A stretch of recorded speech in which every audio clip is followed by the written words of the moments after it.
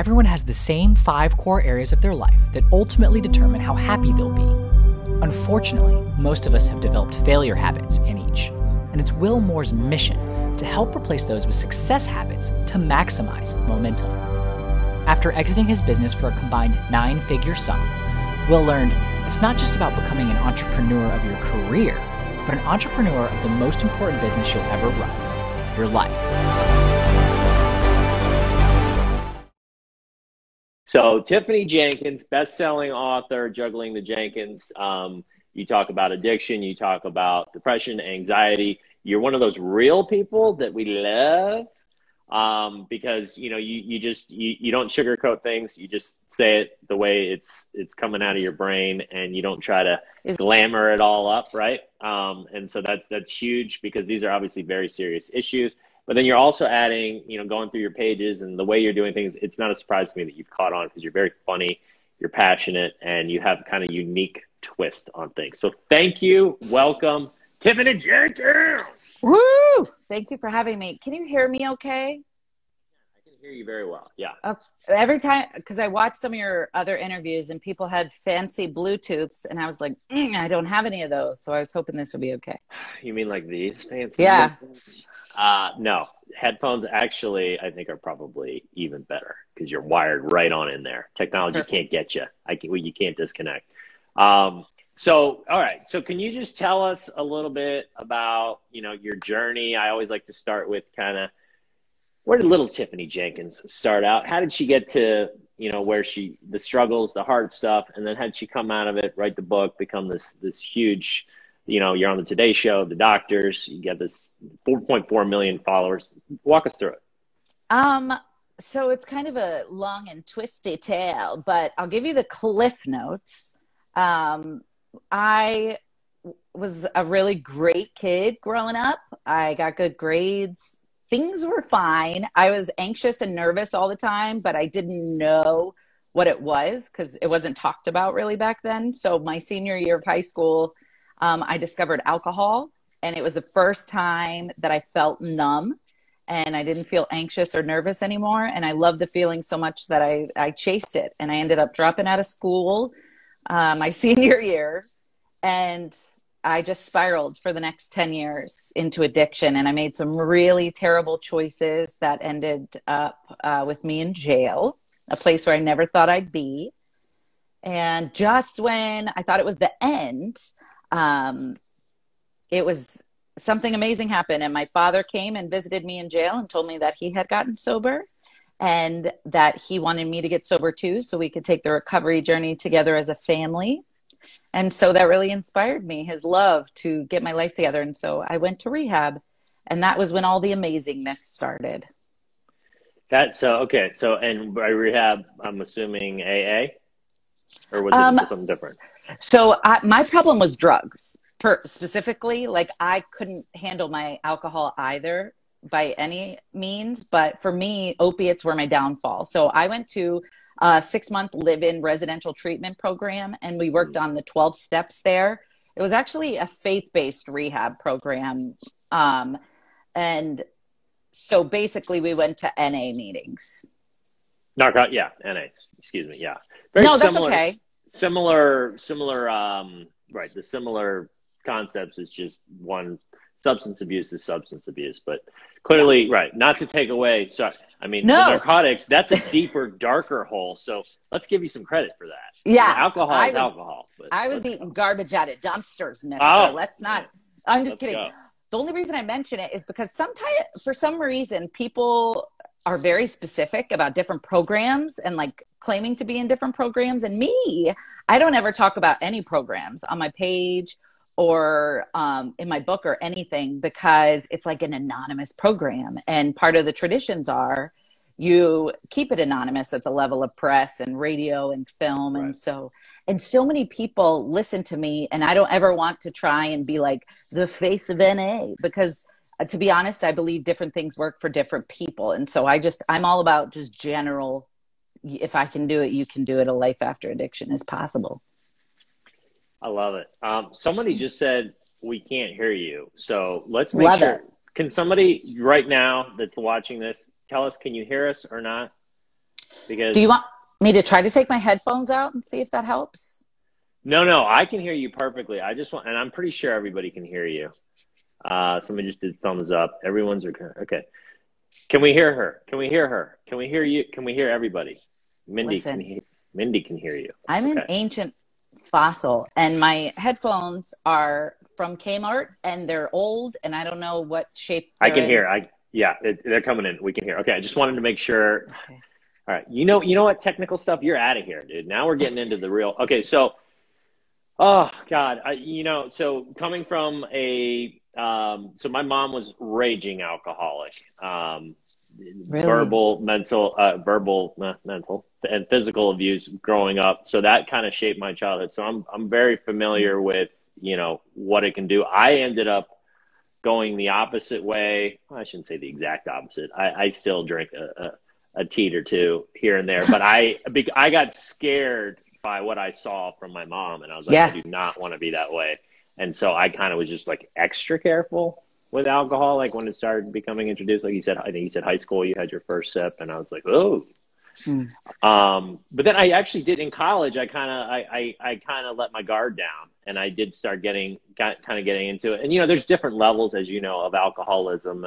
And I think binge drinking can definitely be one of them. And I definitely got into the binge drinking in college, and I saw it starting to take a negative toll. Luckily, I was able to catch myself and sort of be like, dude, you need to chill.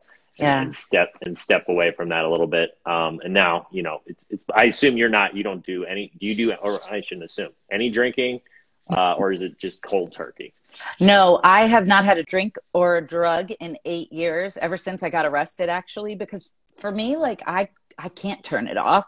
It's like, there's no off and on switch for me. It's just on all the time. So if I were to just like have wine with a friend, I'm not kidding, the next day I'd be pawning all my items and like in a ditch. I can't control it.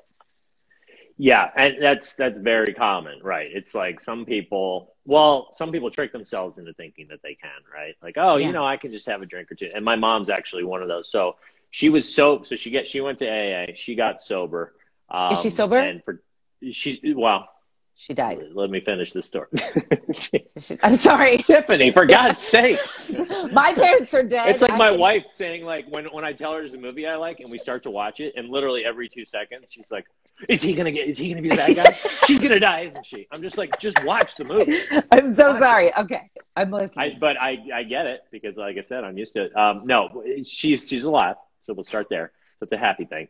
But she, after 25, 30 years of like being sober, she's like, I'm just going to dip my toe back in. She's like, I can handle it. And she started drinking a little bit more, and it actually did become a problem again. And now we're having to, go back through the AA and whatnot, because some people just like, it's DNA, call it whatever you want. People have different views on it, but I do think it's a DNA thing. Like, it's like you either have that gene of like, I can dabble or I can't touch it type of thing. I think it's very difficult to have your mind go, you know what, we're just going to have a little bit and then we're going to shut it off. It just doesn't work that way. Yeah, because once you're in a program long enough, you're like, you know what, I know everything I need to know now. And now that I have this knowledge, I can go back out there and drink and be fine.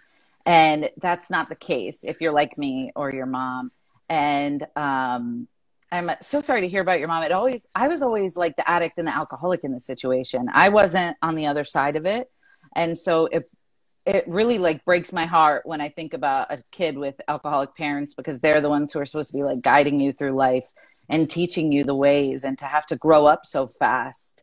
It really breaks my heart. And I think it's so cool that you turned out as amazing as you did, despite the obstacles that were in your way. And I'm sending your mom so much love, and I'm always around if she wants to talk. Not that she wants to talk to a strange, weird lady, but I'm always here. Oh, you better be careful with that offer. My mom loves to talk, and she will talk to anybody, and she will talk for hours. So be careful with what you wish for, but that is very sweet of you. Actually, the truth be told, I ended up hitting my rock bottom. You said you went to jail. I went to jail too. I hit my rock bottom, not for drugs and alcohol, but actually fighting with my mom.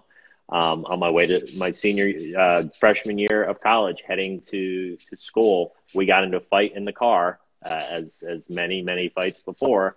And I ended up punching her in the arm, which was no bueno. And she immediately pulled off of and they're just of the highway. There happened to be literally all like packed up with all my stuff to start this new life in college because I'd already been struggling in high school. I was like, okay, first day, new time. And pulls off. There happened to be a fire station literally right there with like 4 firefighters just sitting around chatting. And she like gets out and she's like, my son just hit me. Immediately call the police. I end up in jail. I'm like, oh my God. Wow. Like what is happening to the world? So, and then that kind of parlayed into, I still was your typical victim in college. I didn't get into a fraternity, which a lot of people say, oh, rich people problems. No, I mean, at my school, it was like a very small school and it wasn't a rich school, but it was like, you're either in a fraternity or you're a pariah, social pariah. And right. Every single person in my entire dorm room and freshman club basically got into one. And I didn't, knowing what I know now about humans and how they operate, and I was like your victim and putting all the focus on myself. It makes sense. But at the time it was devastating. So that's when I kind of had my rock bottom. And you know what? Sorry, this is a long-winded way of saying no, it's okay. The fact that my mom was that alcoholic and that I struggled growing up and I had to hit that rock bottom, to me, I'm so grateful because I don't know. I always kind of talk about how people tend to hover between rock bottom and their best self. And it's like that gray area where it's like you're not quite motivated enough to like go out and do something like you did, like write a book and be like, you know what, I'm turning my life around. But they're not so low that they're like, you know, like I can deal with this. It's kind of, life kind of sucks, right? And then they get to the end of their lives and they're like, oh my God, coulda, shoulda, woulda. I could have done this, I could have done that. So rock bottom in a way, and having a tough childhood, I think for a lot of people, depending on how you use it, can be a gift. 100%. Absolutely. I always say rock bottom was the springboard that I needed in order to get to where I am now. And the whole childhood thing, I think it can go one of two ways. Sometimes people use their alcoholic parents as an excuse of what, or as a reason not to drink. And then other people are like, well, let me see what was so good about it that my mom loved it so much. And they end up following the same path. But it's devastating all around. I hate addiction. I hate alcoholism. And I hope that I can keep having opportunities like this to talk about a life after it and how it's possible so that other people can see that it doesn't have to be, you know, the way their story ends. Thank you. And so speaking of the life after that, let's get into the good stuff and let's talk about how, okay, so you had your, you know, rock bottom where you sprung up, and how did this transition to where, you know, you wrote the book, you started becoming, you know, a personality associated with this, sharing your story that really just hit with people? Like, tell us about that journey.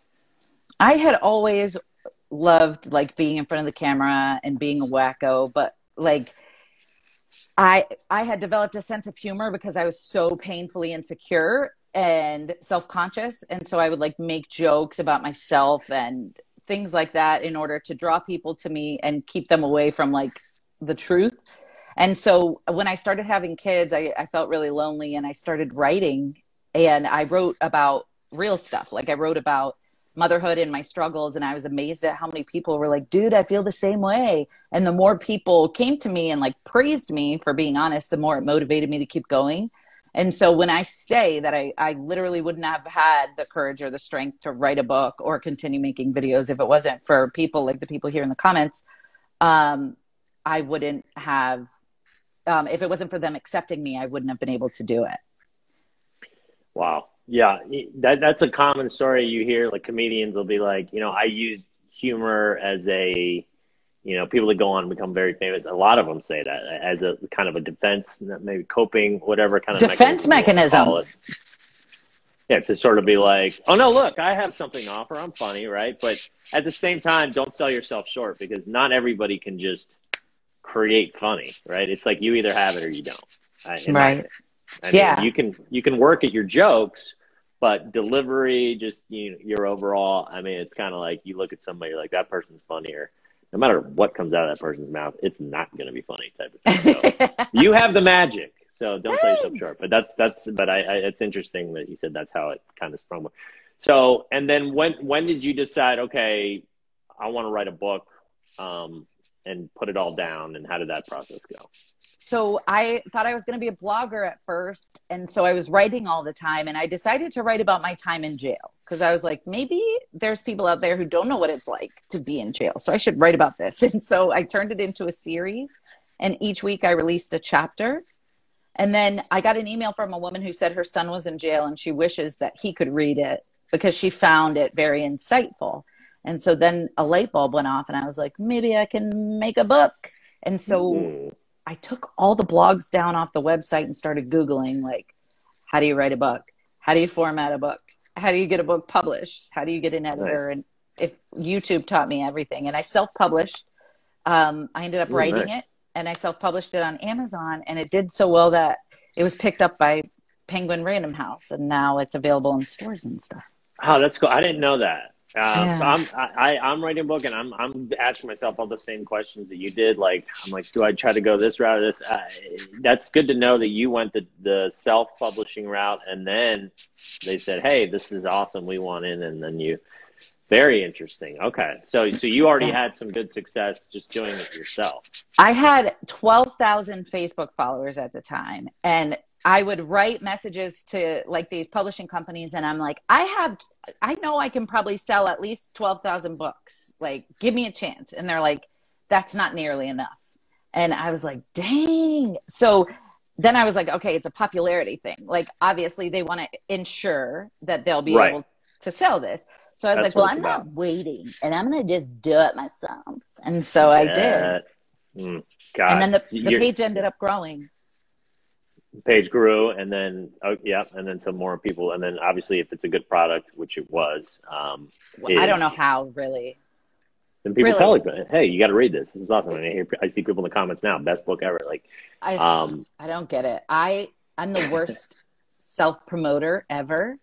And also, I didn't graduate high school. So I say this to people all the time. I'm like, I dropped out of high school, dude. And if I can write a book that becomes a bestseller, you can do it too. Like, there's no reason.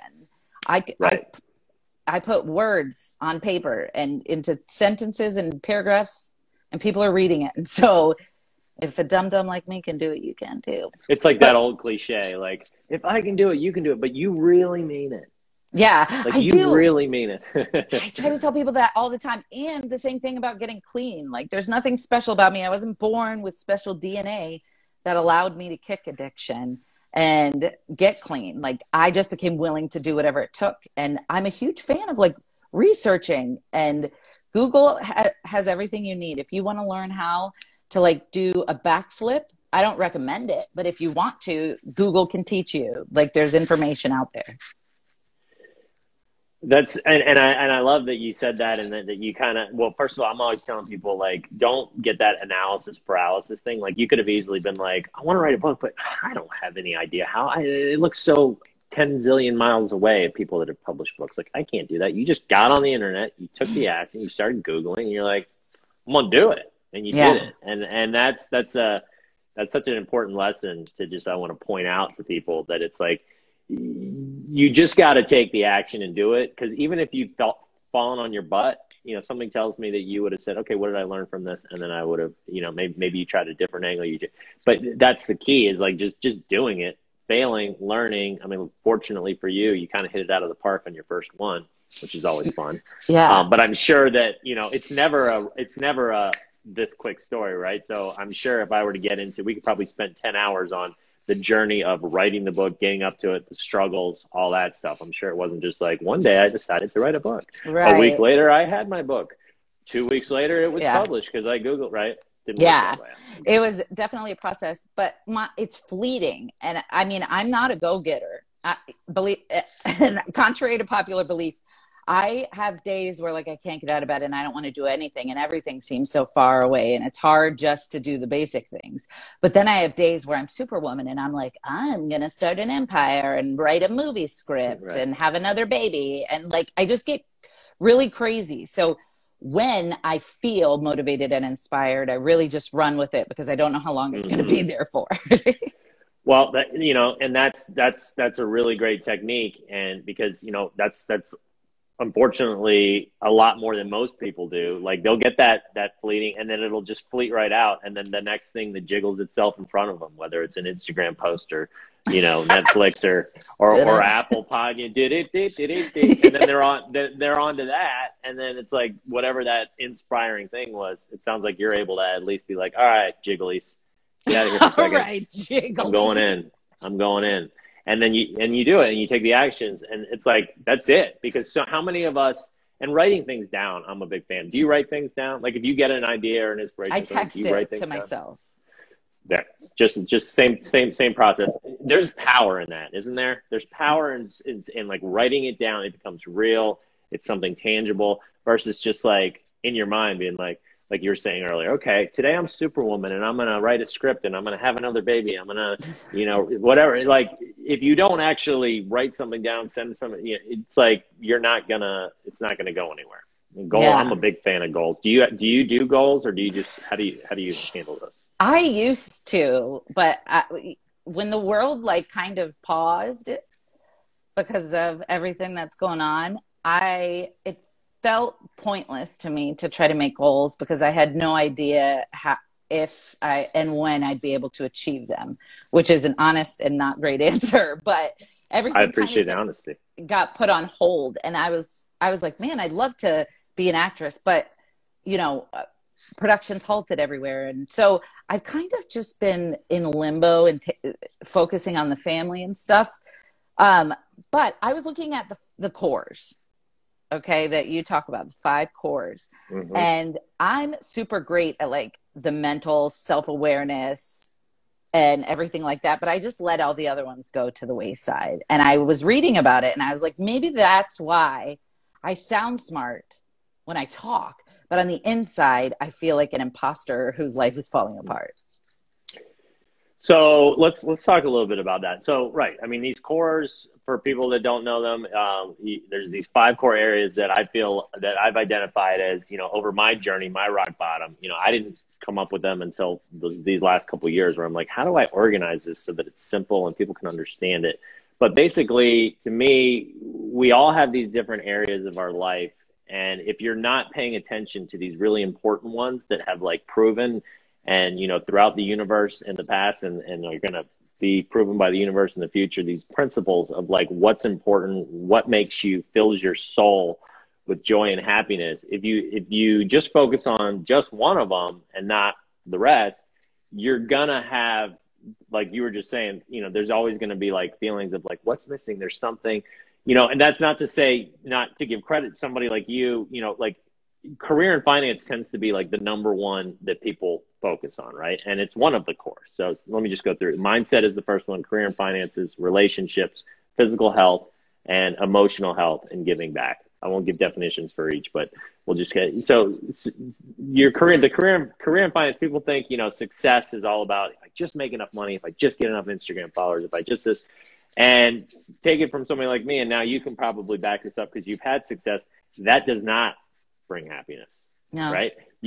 For a moment it does. Like I'm sure when you saw how many books you sold, or when it started to take off, or you got those paychecks, you're like, heck yeah. And that is a part of it in finances, but it's more than that. It's like you got to love what you're doing, enjoy what you're doing each day. Like there's going to be days that suck and you're not going to want to do it, but like in general, it's like this is what I'm meant to do. And I'm doing it. If you don't have that in your life, you're going to have something missing, right? Yeah, I want to rephrase. Like, I think the career and the finance brings happiness, but not in itself. It doesn't fix everything that's broken. And I've learned that, like, I am so blessed and fortunate. I purchased my first home because of all the support that I get from my supporters. And like, that is a blessing that I'm grateful for every day. But it's never enough. Like, it's never going to be enough. It's never enough. Ever. And, you look at people who are super rich and famous, like Kim and, if you could buy every single thing that you wanted in the world, then what is there left to get excited about? And I think about that all the time, going from being homeless to being able to buy crap on Amazon if I want. Like, what's left to get excited about if I could have everything I want? This is such a great conversation because it's so true, right? And those are, the Kardashians are a perfect example to me. It's like I'm willing to bet a lot of chula money that that they're not. I'm not saying all of them, but that they're not fulfilled inside. And right, the problem that happens is like no matter how much you get, like I was interviewing a guy the other day. He sold his book, this book that I was a big fan of. It's called The Energy Bus. Anybody that's watching should check that out one too. John Gordon. And he was talking about how at 23, you know, then he basically he had $5 million in his bank account, and he thought that was going to bring him happiness. And for a minute when he was driving in the Porsches, and he's like, this is awesome. But then it was like something, you know, he's like, he was starting to get depressed and stuff. He's like, well, if I only had 10 million, he's like, 10 million would be the number. Right. And then he got 10 million and he's like, no, that's not it. And the point is, yes, having a home, like there's certain needs that need to be met. Like, I'm not saying like, oh, just go sleep in a trash can and you'll be fine. It's once you've got those needs met, right. Like, okay, I can feel financially stable. I'm not worried where my next meal is coming from. I have, you know, a house that I wanted to buy. I'm driving a car that, you know, then you're just chasing after that. Right. And then you're just like, because at the end of the day, you can't take your money with you. Right. And when, right. And at your funeral, what do you want said about you? Oh, she made $100 billion, or she was fucking awesome. She loved everybody and everybody loved her. She had this magical juice that just sprayed out of her when she talked. That sounded kind of weird. You get the point. And, you know, and she gave back to the world, right? The world said the day she died, it said, you know what? Thank you, Tiffany.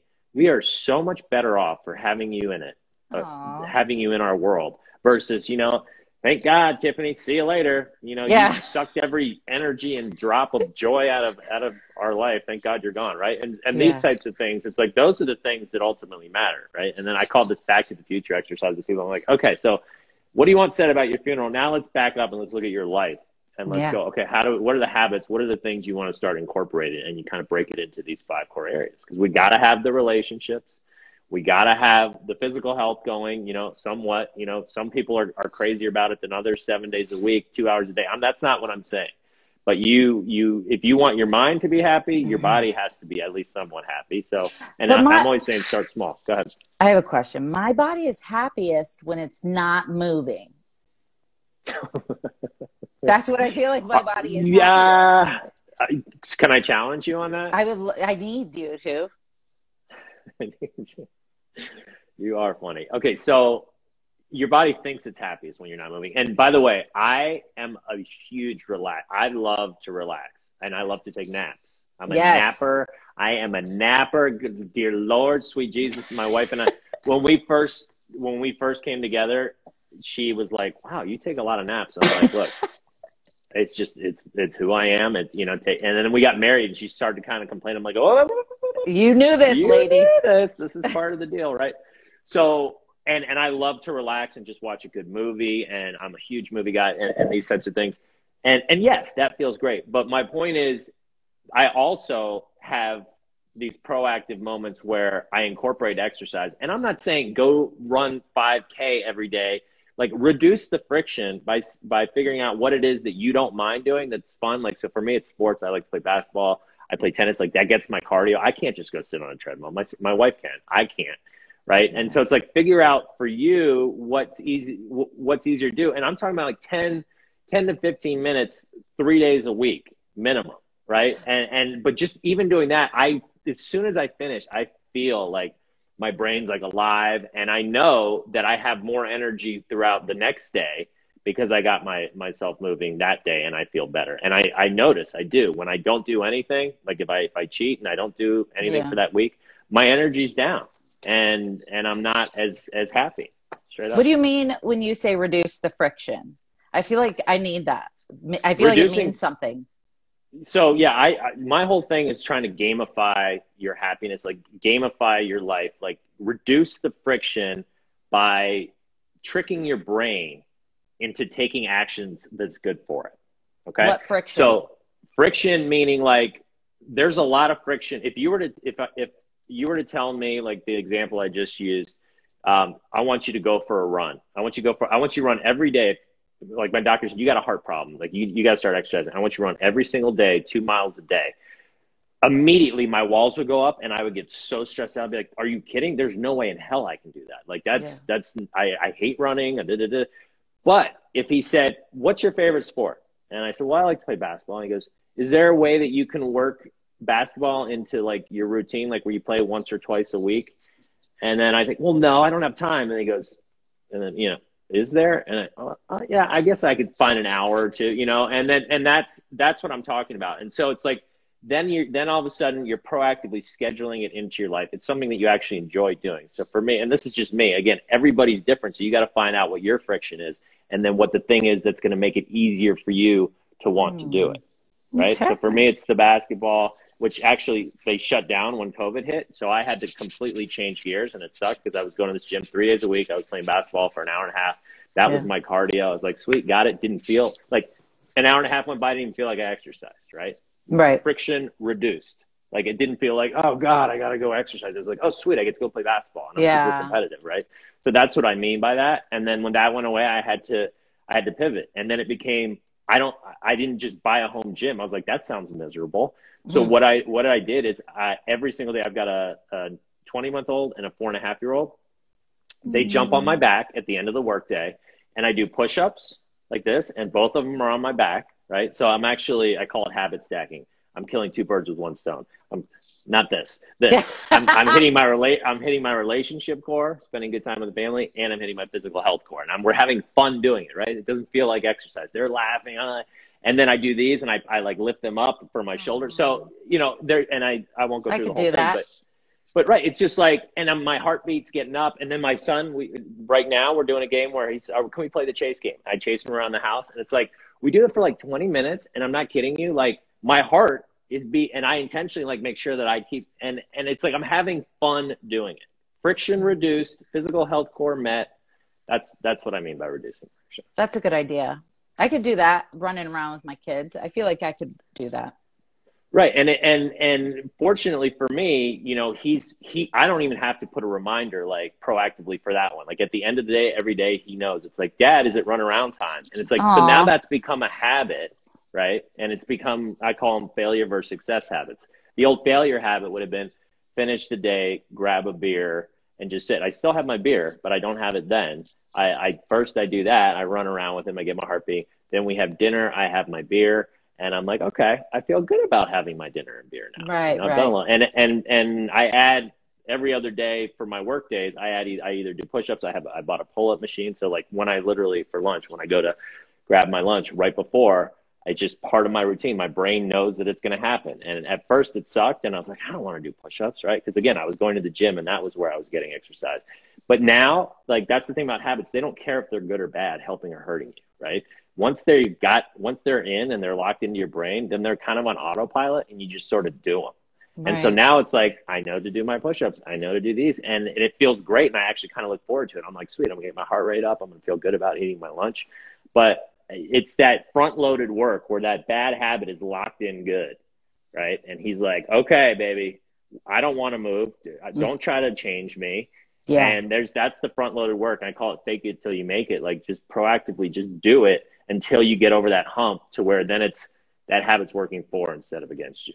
Nice. Thanks for sharing that. I'm sorry. You know what? I feel like it got excited when you asked me that about that. I got asked on a you, tangent. But this is your interview. So let's get back to you.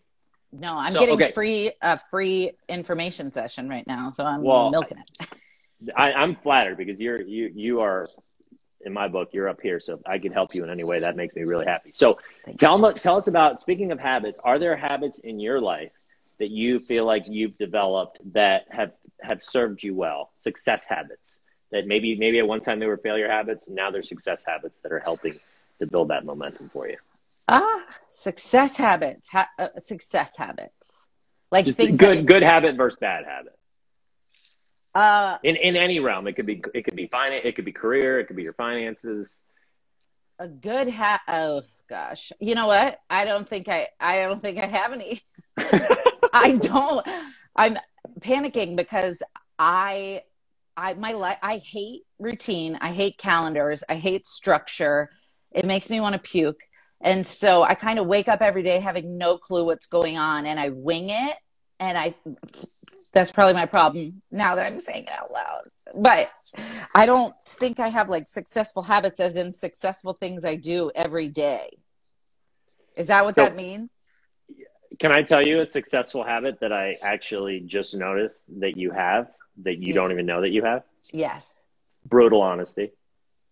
That is a fantastic habit to have because you know what? Most people bullshit their whole lives and they get asked a question like that and they start to panic like you said you just did.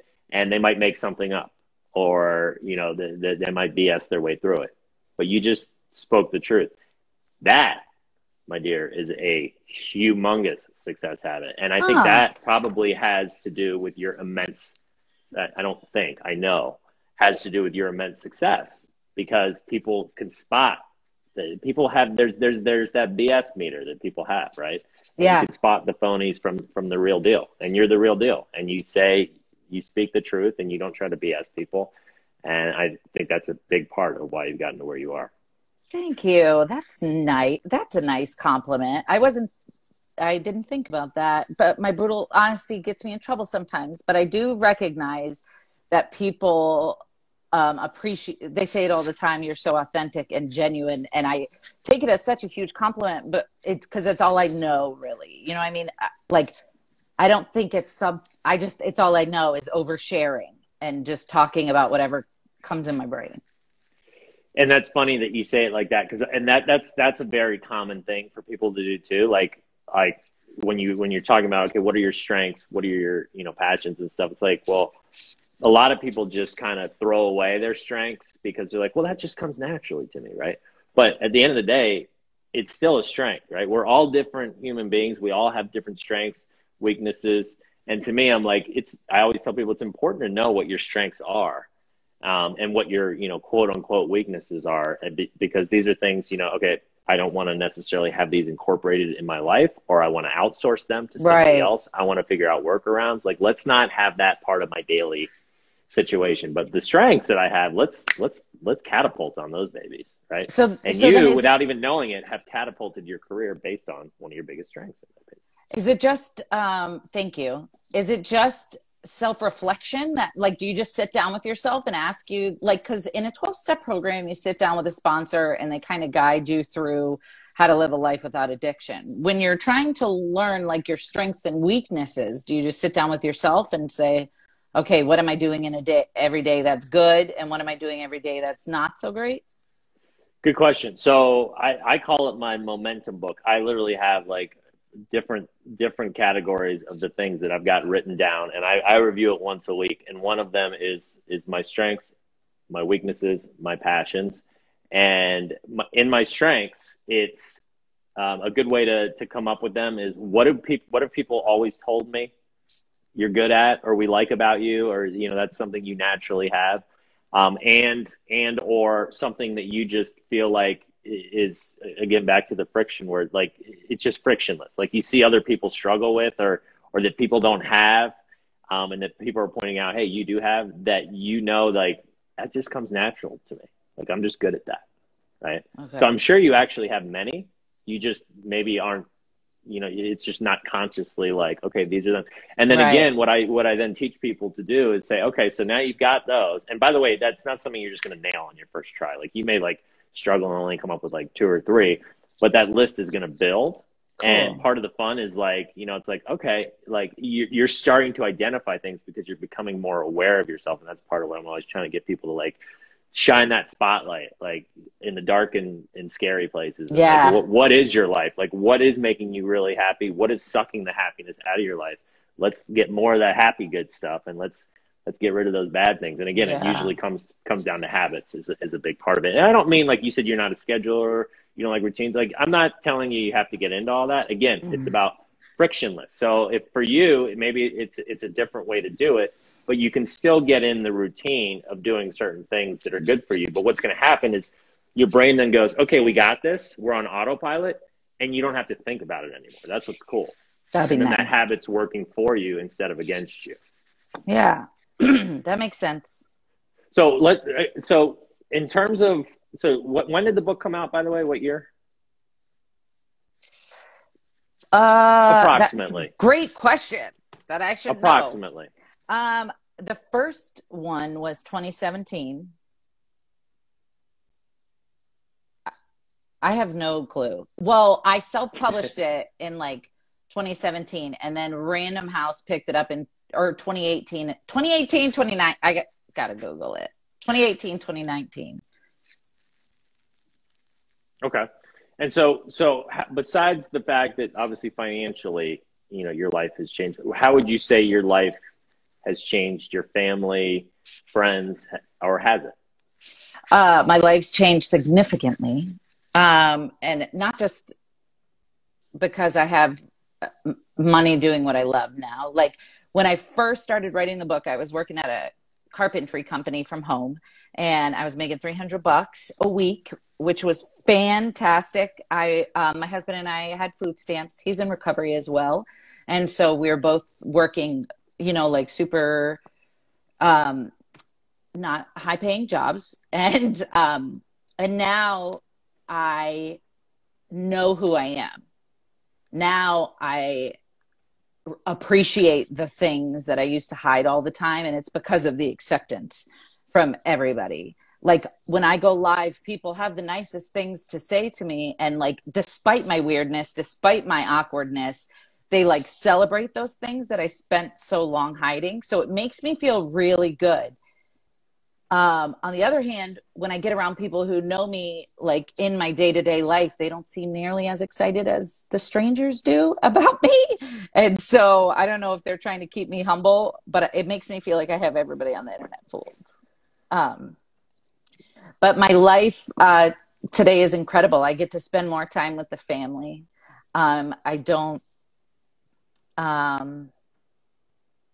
I feel really guilty talking about the financial part of it because I feel like I took for so long in active addiction that when I sit down to talk about like, yes, I'm making money by making videos and doing all these things that are so easy, and there's people who have never been addicted and have never stolen anything in their life, but are struggling to get by. It makes me feel bad because I feel like if anybody deserves it, it's probably the people who have been doing right all along. You know what I mean? So just anytime people ask me about it or bring up the sponsored ad, it just makes me feel uncomfortable, almost like I don't deserve it.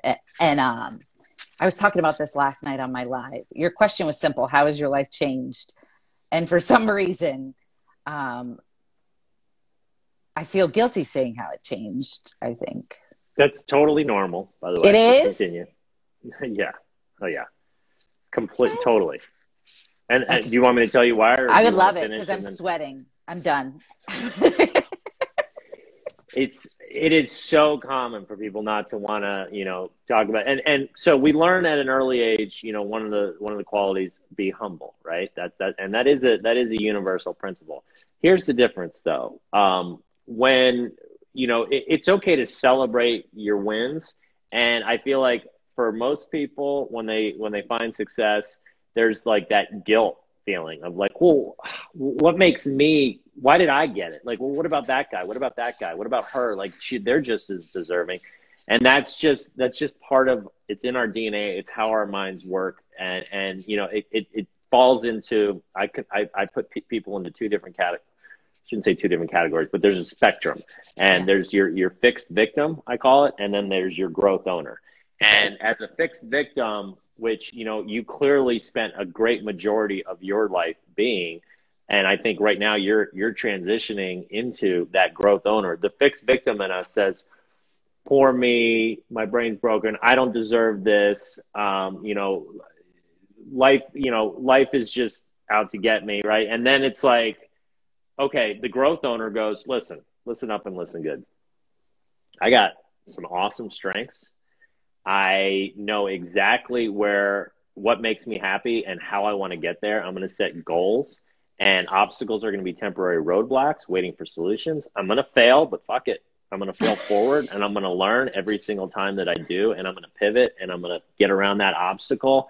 And each step of the way, I'm going to continue. I'm just going to not give up. I'm going to be persistent, and I'm going to become bigger, better, faster, stronger. And that's the mindset. That's the number one, that your first core is mindset. That's the mindset that I'm always trying to say, look, you can't just snap your fingers and get it. We're in this instant generation right now, right? Where everybody can just click a button and get whatever they want. And so there's this false thing going on where people are like, well, that guy says for $19.99, I'm just going to hit a button and then it comes.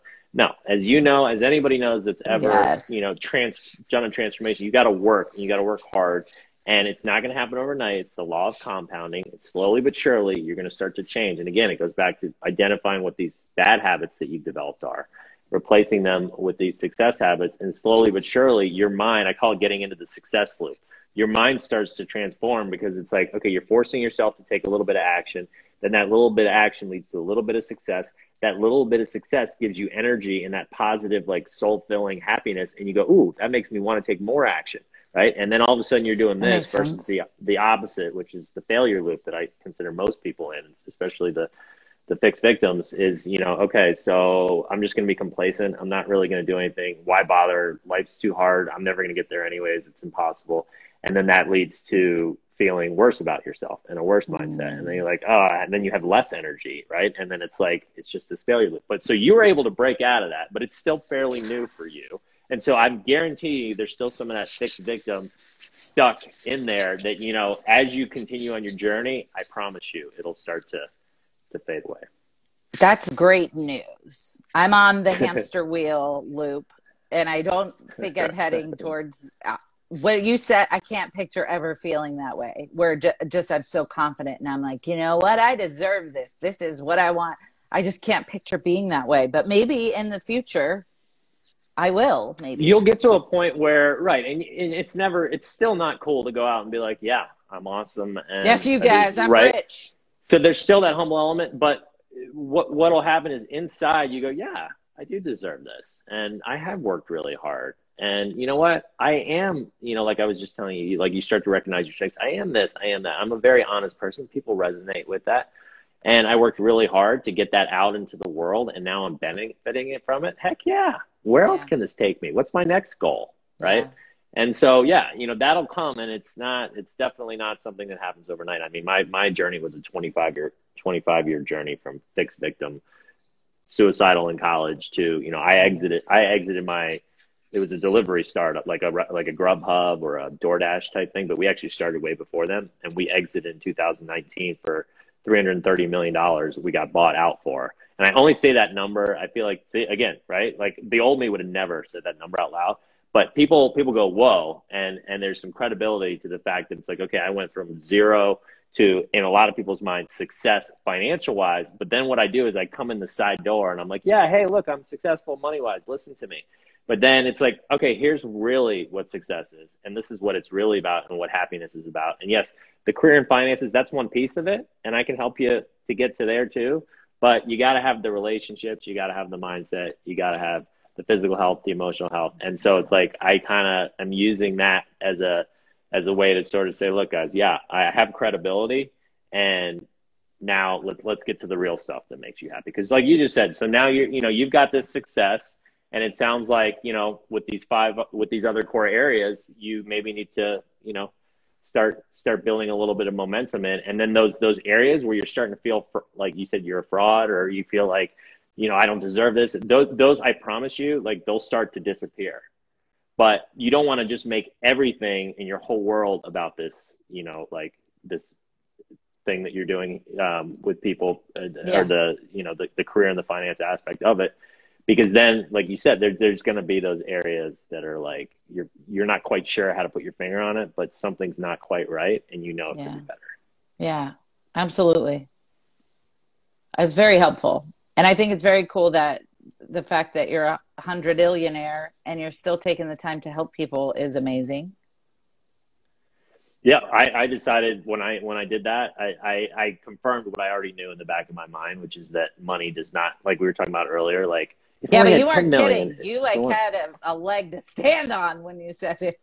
Well, and to be clear, I didn't get $330 million did not get wired into my bank account. At that point, I mean, it was a journey. It was a 10, 11-year journey. We got different partners. We merged with another company. We got bought out by this other group. So there were investors involved. So yeah, by no means, it was a nice paycheck, but our company sold. And yes, I mean, technically I got to a point where I don't have to work for the rest of my life. And so right. and it felt so great, where I was like, oh, yes, you know, but then it was like, okay, now what?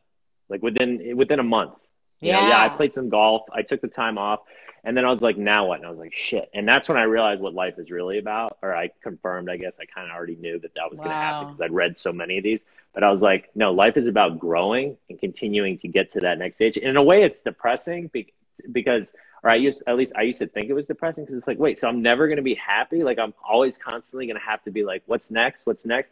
But if you structure it to where you look at it as a positive and that, okay, at least now, right, at least, well, it's at least now I know that growth is what's really going to make me happy and enjoying the ride and the journey, and that actual goal, if I hit it, it's going to be like, sweet, that feels good. And then you're going to get that jolt, but then it's like, okay, then what's next? And there was this equation of life that I saw years and years ago. It was an app on the app phone, right when the Apple phone came out, and it's since gone, but I luckily took a screenshot of it. It's up here on my vision board right now.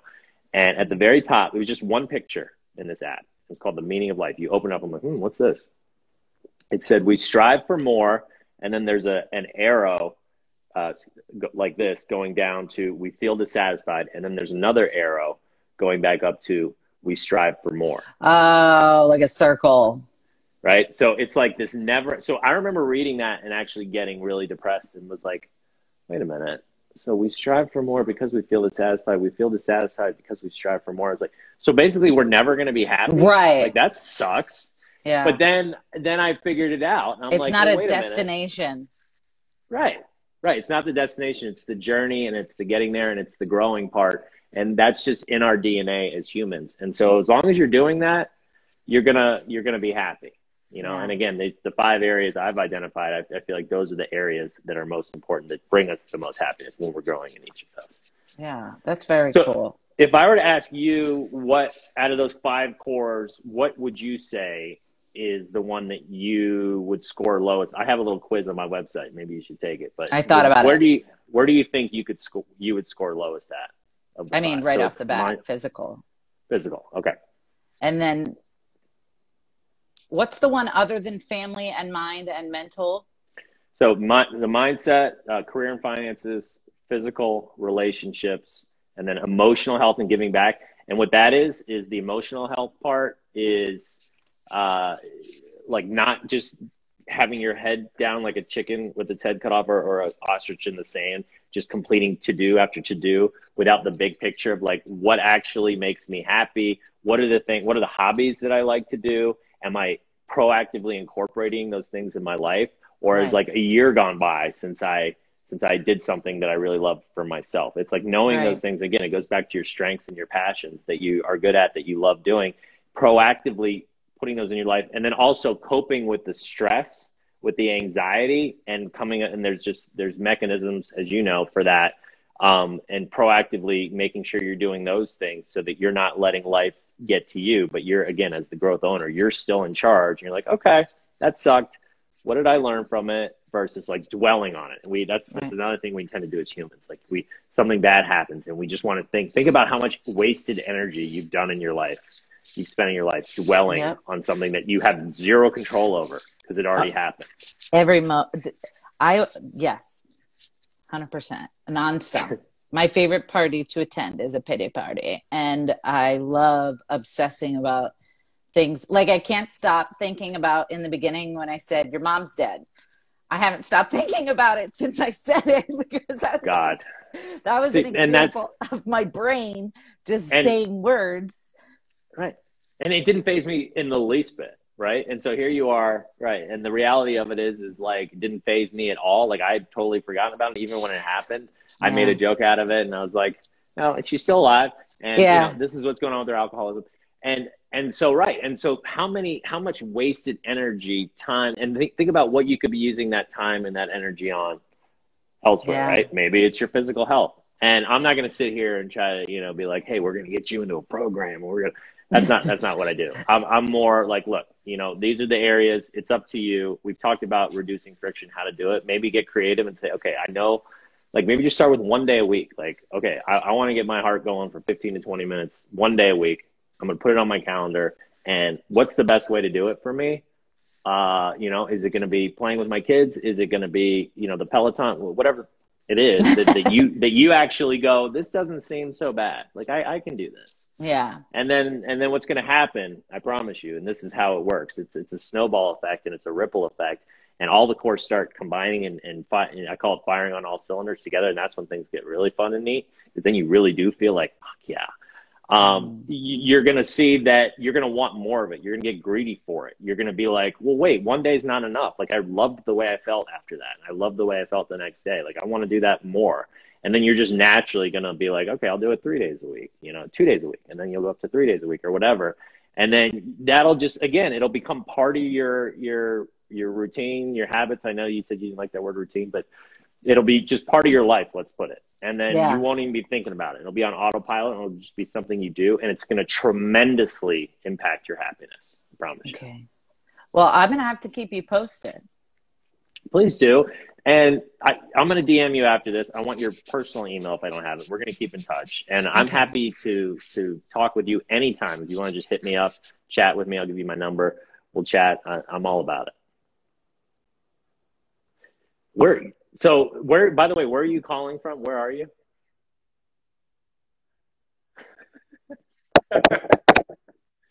Your audio has been perfect. Oh, you're in Sarasota. So I used to live in Orlando for many, many years. I'm in Chicago now. We moved 4 years ago. Oh, there is a delay. We're starting to lose it. Okay, well, you know what? I don't know if it's my internet, yours. You're very blurry right now, and I'm starting to get... So I think we'll end it here. Okay. Can you hear me? Yeah. Hello? Hello. It started with technical issues, and we're ending with technical. I can hear you. Oh, now I can hear you. Oh, wait, now you're buffering. I'm just seeing, like, this is what I see on my end. You're like this blurry robot.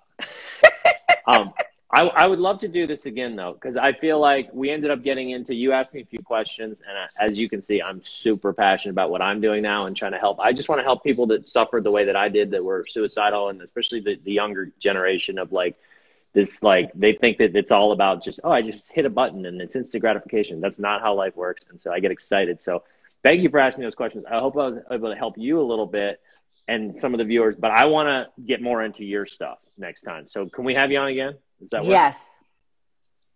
I got that. You're back. I don't know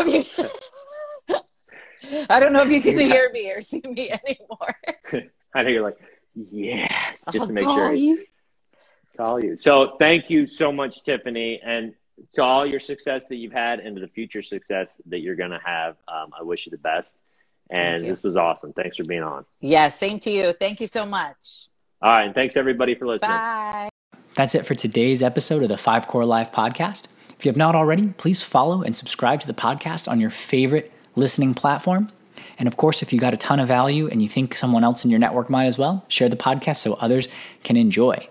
That's it. Now it's time for you to go fire on all cylinders. See you next time. Get moving. Build momentum. Join the movement. Go to moremomentum.com to take a free life evaluator quiz on where you currently stand in each of your 5 cores.